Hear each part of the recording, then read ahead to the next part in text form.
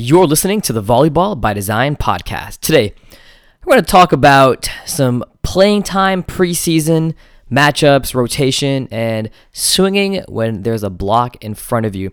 This is a compilation of a lot of things that happened this weekend at a tournament that I hosted, and I had a chance to have some great conversations with some great coaches, and I want to bring that to the podcast and share it with all the listeners. So this is an episode you definitely don't want to miss. Stay tuned. Hi, I'm Coach Brian Singh, and after a number of years coaching competitive volleyball and as the head coach of the biggest college in Canada, I've become obsessed with helping coaches improve their knowledge and skills of the game by teaching them how to coach efficiently and effectively to ultimately reach their volleyball goals. I created the Volleyball by Design podcast to give you simple, actionable, step-by-step strategies so you can get clarity and apply what you learn right away. This is the Volleyball by Design podcast. What's up, ladies and gentlemen? Welcome to episode 174 of the Volleyball by Design podcast. How is everyone doing out there today? Another week of volleyball in our books, and I'm excited to jump on the pod today and have a nice conversation with you. Well, a conversation that is only going to be me, but have a nice episode with you guys about some takeaways. Some big takeaways from a tournament that I hosted this weekend. But before we get into that, just want to say welcome to the podcast to all my new listeners. If you're new to the pod, my name is Coach Brian Singh, and I'm the host of the podcast. And if you are a regular listener, as always, you know what it is. We are going to try to deliver valuable step-by-step strategies, tangible things that you can take back to your gym right away. This is a podcast where you don't have to sit here for an hour and maybe get two takeaways. I don't believe in that. I want you to get as many takeaways as possible. And for new listeners, the best comment I ever got about the podcast was that it was like attending a coach's clinic every week. And ever since I got that comment, and this was a couple of years back, that's kind of been the pillar of these podcasts. Is I want it to feel like you're coming and you're taking away things just like you would take away at a coach's clinic. Like I want you to be able to come and take notes on this episode and learn and go back to your gym and apply it. Not just listen and take and be able to take things away that you can't apply to your team. I want you to be able to take things away and apply it to your team. And that's why I love doing these episodes, and that's why I will continue doing them, because it's a free resource that you can use and get better as a coach. So with that being said, I don't really ask this very much, but I encourage you coaches, if you've been listening to me for a week, a month, a couple months, even a few years, I've been doing this podcast since June of 2020, so just over 3 years now, and you found anything valuable, share the podcast with a fellow coach. Share it with your clubs, your high schools, anyone that you think that this would help. I encourage you to share it with them. And the easiest way to do that is to just share it on social media. You see an episode you like, copy the link, put it in your story, and and selfishly for me, it helps grow the platform and grow the podcast so I can reach more coaches. And my mission, if you haven't known yet, my mission is to grow this game and help as many coaches as I can, because I know that coaches are the key to growing this game. Athletes are great, don't get me wrong, but for every coach that I can help, they can help 12 to 14 athletes minimum, even more. And that's the whole reason that I started this podcast, was to it's an avenue where I can deliver things that can help, and that's why we're doing this. So let's talk about this weekend. So I host every year. I host a volleyball tournament, not a high school volleyball tournament, but an actual college volleyball tournament. And normally we do like an 8-team tournament. It's a small tournament. We have 8 teams. It's a great it's a great opportunity for teams across the province to get to play, other teams in different divisions. We have teams coming down from, we have the University of Ottawa. We got teams all over the West and the East. So you got, your Fanshawe, you have us, Georgian, Niagara, Fleming, Cambrian, Canadore, all over Ontario. And it was amazing to see some good volleyball, and there was a lot of conversations that took place, and there was a lot of notes and a lot of analysis, and it's a tournament with high level volleyball, and obviously there's going to be things to take away from it. And I was talking to, and this is what kind of striked up this episode. I was talking to a bunch of different coaches, and just listening to all the preseason tournaments that were taking place, over the last few weeks. And a couple coaches were like, in the past, teams were using preseason to get all their players in. We wanted every player to maximize their minutes, because sometimes, players, when the regular season starts, there's going to be players that are on the bench because they're not going to touch the floor. When the regular season starts, most coaches are going with a 7 to maybe 10 person rotation. And that's it, which means you're going to have, 14 to 18. You're going to have like 4 to 8 players who never touched the floor that season. Some coaches just run a 7 to 8 person rotation. And many coaches just run a 7 person rotation. They have their starting lineup and they go. And everybody else, unless there's an injury, unless there's someone not really holding their weight, and then they might have to make a sub. But for the most part, at the higher level, coaches are running a 7 person rotation with a maybe 8th or 9th player in that rotation. So here's the thing, in preseason, how do you balance? And this is why I posed the question: how do you balance getting do you balance getting players in, as much players as possible, or do you focus on your starting 8-9 players because your regular season's right around the corner? And a lot of coaches were sharing that this year, as more than the past, they found that at these preseason tournaments, teams are trying to win it, and they're going with a smaller rotation. Now, they may get players in maybe half a set, 1 set, but that's it. So in a tournament, bench players may see half a set, some may see a full set, but that's it. They won't see much more than that. And it was interesting because that, and there were coaches that I respected that came up to me, because I'll tell you, we played in our pool, one of the weaker teams, and no disrespect to this team at all, but one of the weaker teams in our pool, we decided to not play our starters. We decided to play, our rotational, our not our bench, but our second unit. And we didn't start. I think we only played 1 starter in that entire match. We played 1 starter, maybe 2, over the course of a 3-set match. And we got 3-0'd. We lost 26-24. We lost 25-23. And then the third set, I think it was like 25-18, 19, something like that. So we lost. And if we had won just 1 set, if we had won just 1 set, we'd have been playing in the bronze medal match. But because we didn't, we were in a 3-way tie for second place, and we were the bottom of the 3-way tie. So, so the question I asked myself is, should I have played a few of my starters for at least 1 set to get the win? Well, and that's not even guaranteed, but to at least compete for the win, or not. And the other side to that was, and this is the side that I originally took, was, our starters are still going to get a ton of minutes this tournament, right? Our starters played in 2 matches, and our bench played in 1 match.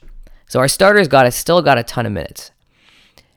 And then I said to our coaching staff, for this particular game, we're not going to play the starters. We're going to play all the other guys who may not get to see playing time when the season starts next week, so that we can see where they're at.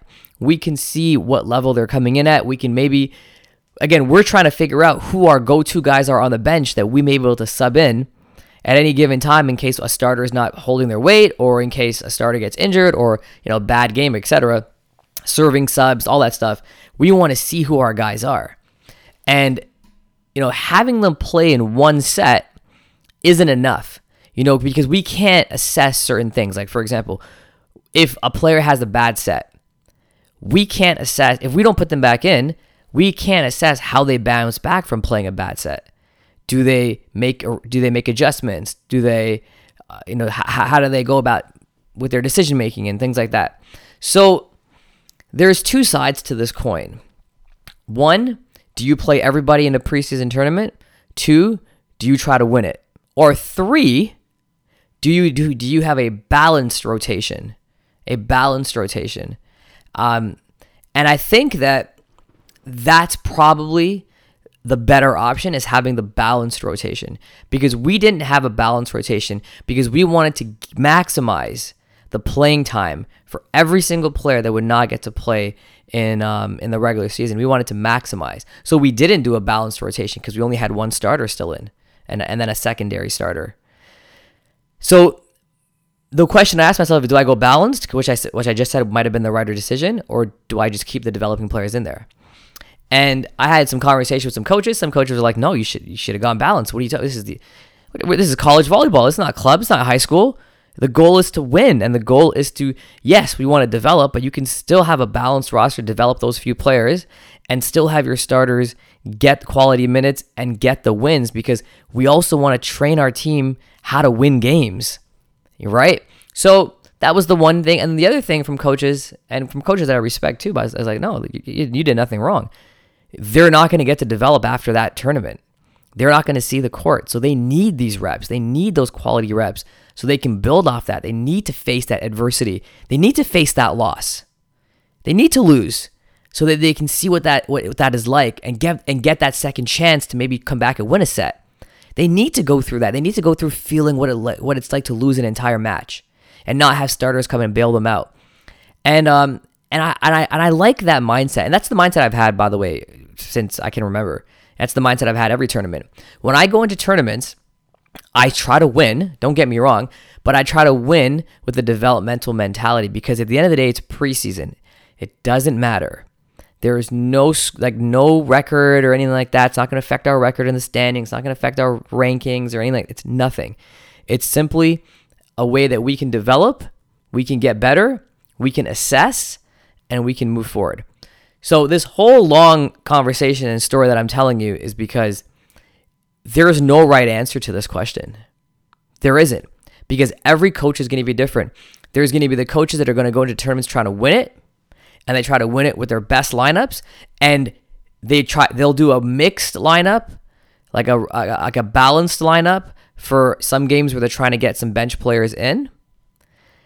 All right, so that means that you'll never ever get a chance to have all your bench players in at once. You'll have to kind of go like in and out, try one here, try one there, and that might be something that I look into doing in the future. Right? I haven't done that yet. I've only had I've rest the entire starting lineup for an entire match, so they can sit back and see. And then there's what I've done is just have my entire bench out there. All right, I have my secondary setter, have my P3 and my P4, my secondary opposite, my secondary libero. Have them go through an entire match and see who rises to the occasion.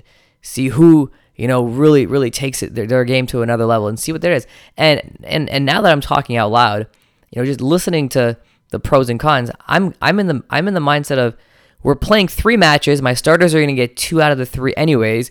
Let's give the bench an opportunity to really try to develop, go through the trials and tribulations of a 3-set, a best 3 out of 5 match, and then they have much more data that they can draw on to make a good analysis from and be better, and we'll have more film that we can look at and things like that. So that's that. Okay, so that's one. That's playing time in preseason. That's the conversation you got to have with your coaches. And it's just funny with us. It was like, everyone was like, if you just played your starters or a mixed lineup for one set, you would have won, or you could have won, and then we would have been on the bronze medal match. And it is what it is. That's okay. All right, let's talk about matchups. So matchups and rotation. This is one thing I want to talk about as well.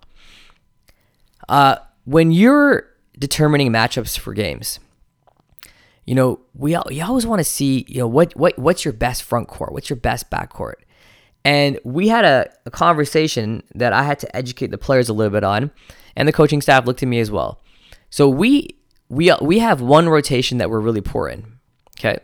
And what the conversation was is, because we're poor on that rotation, we didn't have the argument was, our middle and our left side on that rotation is not converting.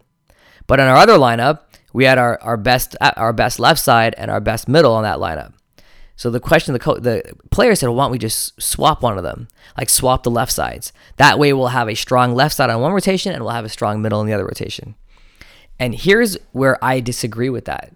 And you could disagree with me, by the way. This is not my words, not the final word.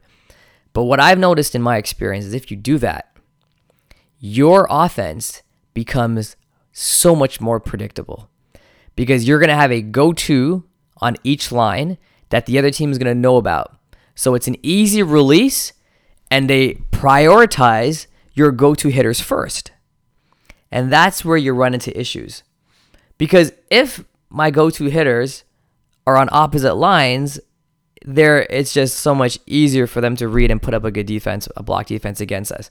Now, if they're on the same line, those three rotations become really strong for us, where they got to figure out how to defend that.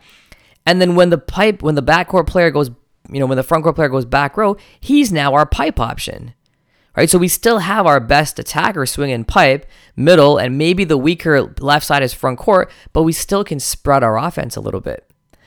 And that is a much better solution than having one best middle and one best left side on opposite lines, because you're going to run into a very predictable offense, and that's going to be easy to stop. Very, very easy to stop. And the other thing too is, what happens if you're not in system? And when that middle's front row and you're not in system, he's now, your go-to option is not there anymore, and you have to go to your pins, and you're going to have to go to your P2, your second, and then it can be even more problematic. So really, really, really think about that. Okay, so what I would say is, instead of trying to figure out, how to switch up matchups and switch up your lineups, here's what you got to do. Figure out how you can score out of those weak rotations. How are you going to score out of those weak rotations? That's what you got to figure out. And there's many ways we can train it. Here is my favorite way. This is where stats come in. Because if you're doing stats in games, you should be able to figure out which is your weakest serve receive rotation. What is your weakest rotation? And once you figure that out, and maybe you have multiple, maybe you have two, now we have to train it. So an easy way of training it is playing a game. So 6-on-6, okay? The score starts at 21-21. That's what the score starts at, 21-21. And you have your team in your weakest rotation. And they have to stay in that weak rotation for the entire rest of the match, entire rest of the set. They have to stay in that rotation. So they have to win the game in that set, and you're 21-21. So now it's end of the game, late game situation. What are you going to do? And the game's at 25. This is a really, really, really great drill to do it. 6-on-6, put your team in the weakest rotation and go from there.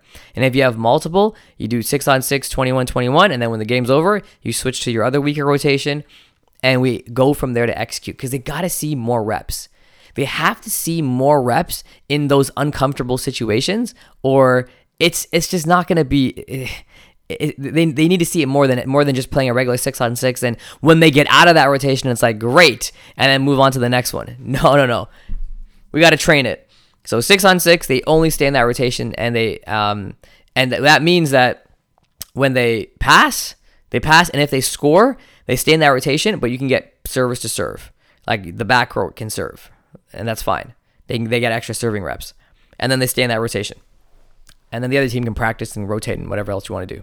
Okay, so that's what I would say in terms of rotation. I spoke a little bit about managing and what your best front court, your best back court, and trying to balance it out. Just be very careful that you don't have one strong player on one line and one strong player on the other line. You have to have more than one option on a line.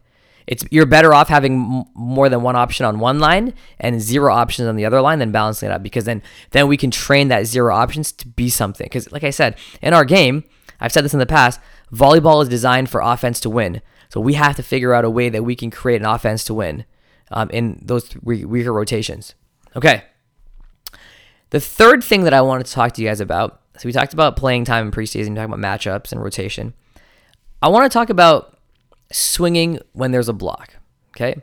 So at this tournament, I noticed that there was a few teams that were really, really big.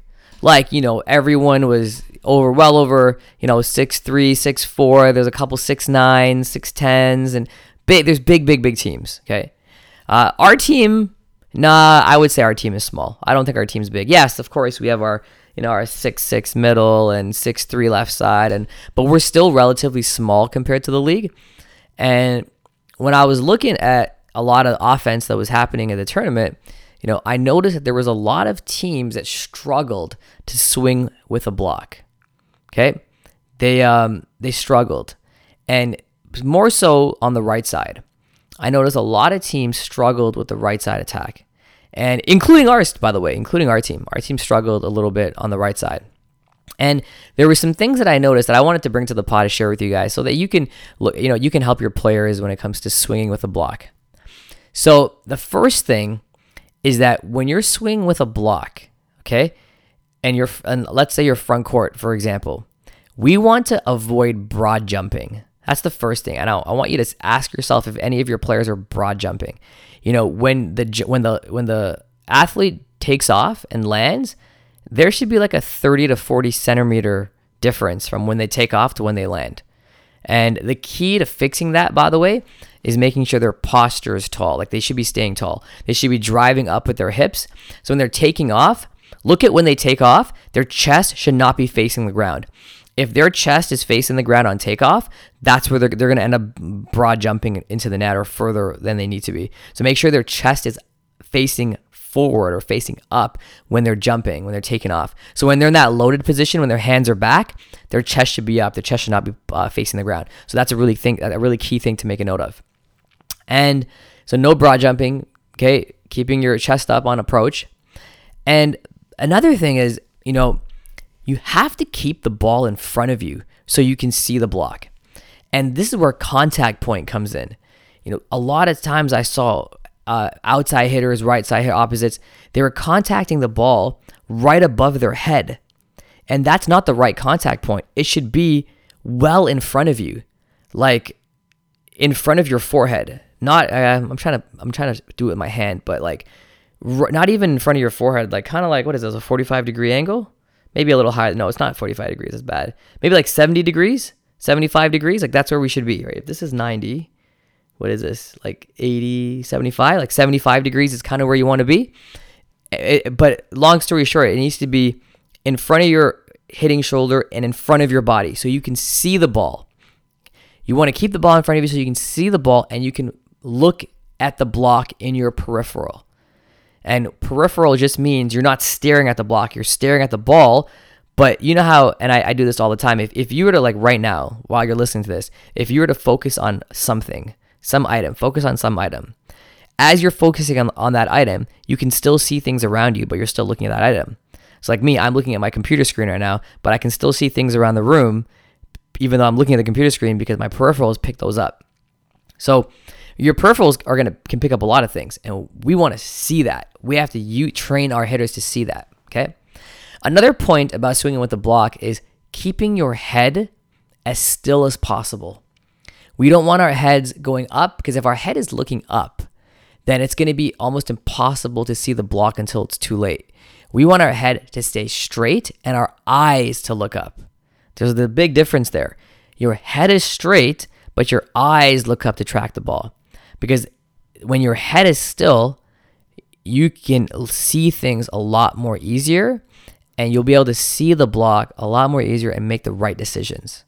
Okay, so really that's a really important point. Your head should be still and straight, but your eyes are the ones that are doing the movement. Okay? If your head movement changes, if your head looks up, your viewpoint is completely different.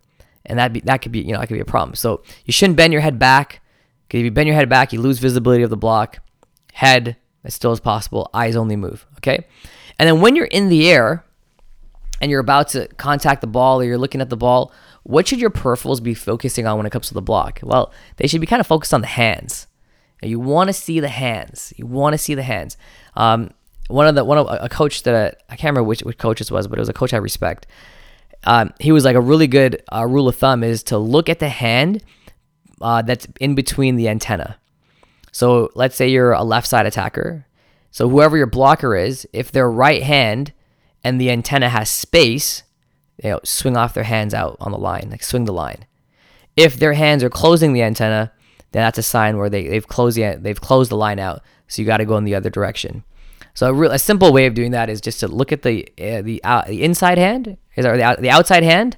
Okay, so if I'm a left side attack, I'm going to look at the right hand of the blocker and see if there's any space between the right hand and the antenna. And if there is, hit that space. Very, very difficult to block or even get a slowdown. It's probably going to go out off the blocker's hands. Okay, and a really simple drill you can do to practice this is have blockers in 4, okay, or 2, depending on if you're trying to go right side or left side. So let's say you're trying to go right side now. Have blockers in 4, okay, 2 blockers side by side, shoulder to shoulder, and then before each toss, 1 blocker goes up or 2 blockers go up. You decide. You can have a coach standing in the back of the hitter so the hitter can't see, and they can signal 2 blockers or 1 block. And this way, your pin hitter will have a ton of practice seeing hands, seeing live blockers, and making decisions on what to do with those blockers. And that's a really simple way of practicing it.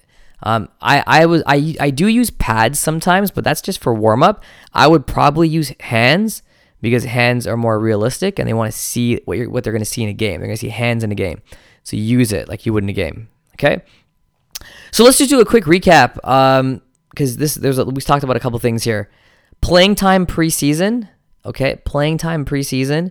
Oh, and by the way, if you're interested in getting more training about, different positions and attacking from different positions, I have a ton of courses inside on all the positions of our game and how to train for it tactically. So go to digitalvolleyballacademy.com and get more information there. You'll find it so basically, in case you don't know, which I know many of you do, Digital Volleyball Academy is my signature membership program for volleyball coaches. It's my mentorship academy for volleyball coaches. We have over 250 coaches in there. It's amazing. And I basically teach coaches how to create championship programs through the system that I've created. And it's an amazing system because it matches a coach's journey. So you can find yourself wherever you are in your coaching journey, and you'll know exactly what you need to do to get to the next level. It's kind of like a university curriculum if you think about it that way. I've designed it in the path of a coach, from all the way from beginner all the way to pro. So anyways, digitalvolleyballacademy.com. Long story short, it's there. So recap, the conversation around playing time. You have to make a decision as a coach. What are your short-term goals and what are your long-term goals? Are your short-term goals to win the tournament? Then you go with your best 8 and you go from there. Maybe you do a mixed lineup to get some guys, maybe like 15 points, maybe a set. Do you go strictly development? In that case, you have your starters play against the teams that you want your starters to play against, and your entire bench play against the teams that you think they're better for their caliber to see what they can show. And one caveat I will say though is, if your entire bench cannot compete in the tournament that you're at, then you can't do that. Like, your bench has to be able to be competitive, because if they're not, and the game is way too advanced, like that, whatever team you're playing is much, much better, where they're not going to gain a single takeaway from it, then you can't do that. And you have to go balanced lineup. You have to, or be more specific about how they are enter the game. Maybe they're a serving sub. Maybe they're a defensive specialist. Be creative in the way that you go about it, but it has to be competitive. Okay, so that's that. And then so those are the couple takeaways you can go from there. Developing. So for me as a coach, I'm a developmental minded coach. So I would definitely want to get all my players in a preseason tournament so they can get development. Because for us, like that one game that our bench played, that was many of those guys, that was their first college volleyball match ever. So they would never get that otherwise. So something to think about there.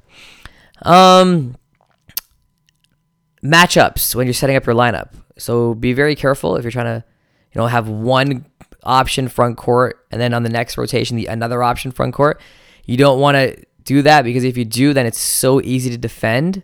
Okay, you want to figure out what your weaknesses are in terms of your matchups and rotations and train it. So if you have a weak rotation, let's say your rotation 5 is really weak, then what you do is at your next practice, you play a game 21-21. All right, go in that rotation, and you have to finish the game in that. You can't rotate out of that rotation. You have to stay in that rotation for the rest of the game. I mean, it's 21-21, so it's not that long, and see how you close out in that moment. Okay, so really, really good drill, and since it's 21-21, it kind of triggers that, like, we need to work now. Okay, it triggers that, what's the word I'm looking for? I can't remember the word I'm looking for, but it's like go time. That's what we're doing, okay? And then the last thing that I talked about was swinging with a block. It's an important skill. We have to train our players not to be afraid of the block, but rather to embrace it and understand that you still have the advantage. Even if it's a sealed block, you still have the advantage. And what you do with that is going to be important. So keep the ball in front of you, okay? Not on top of your head. Keep it in front of you so you can track it much easier and look at the block with your peripheral. Have your head still. Not your head should never be tilted up, because if your head's tilted up, you won't be able to see the block until it's too late. So have your head still and your eyes look up. Your eyes track the ball. Because if your head goes up, then you're going to lose visibility of the block and it's over, okay? When you're in the air, you want to look at their hands.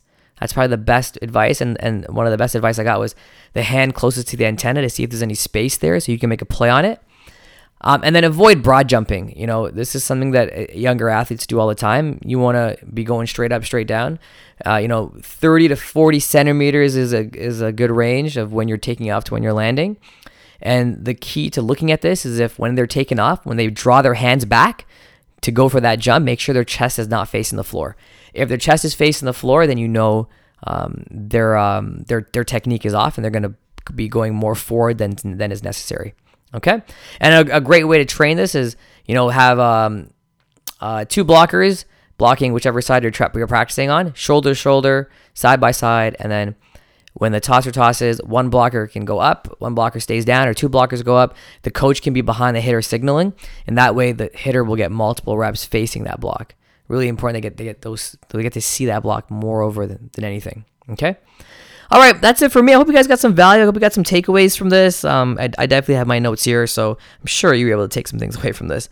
And if you need anything, as always, please share the podcast. Reach out to me, Instagram, @BrianSingh_CoachB is the IG. Reach out there. If you have any questions, let me know. And please do me a favor, share the show.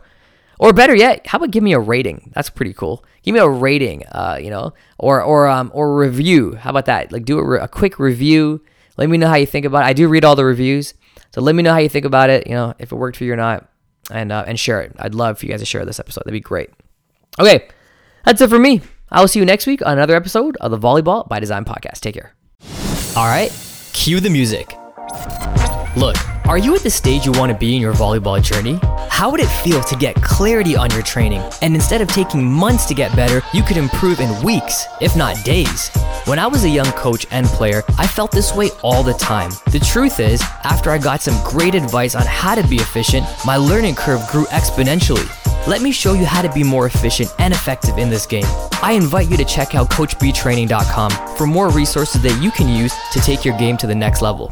I look forward to helping you reach your volleyball goals.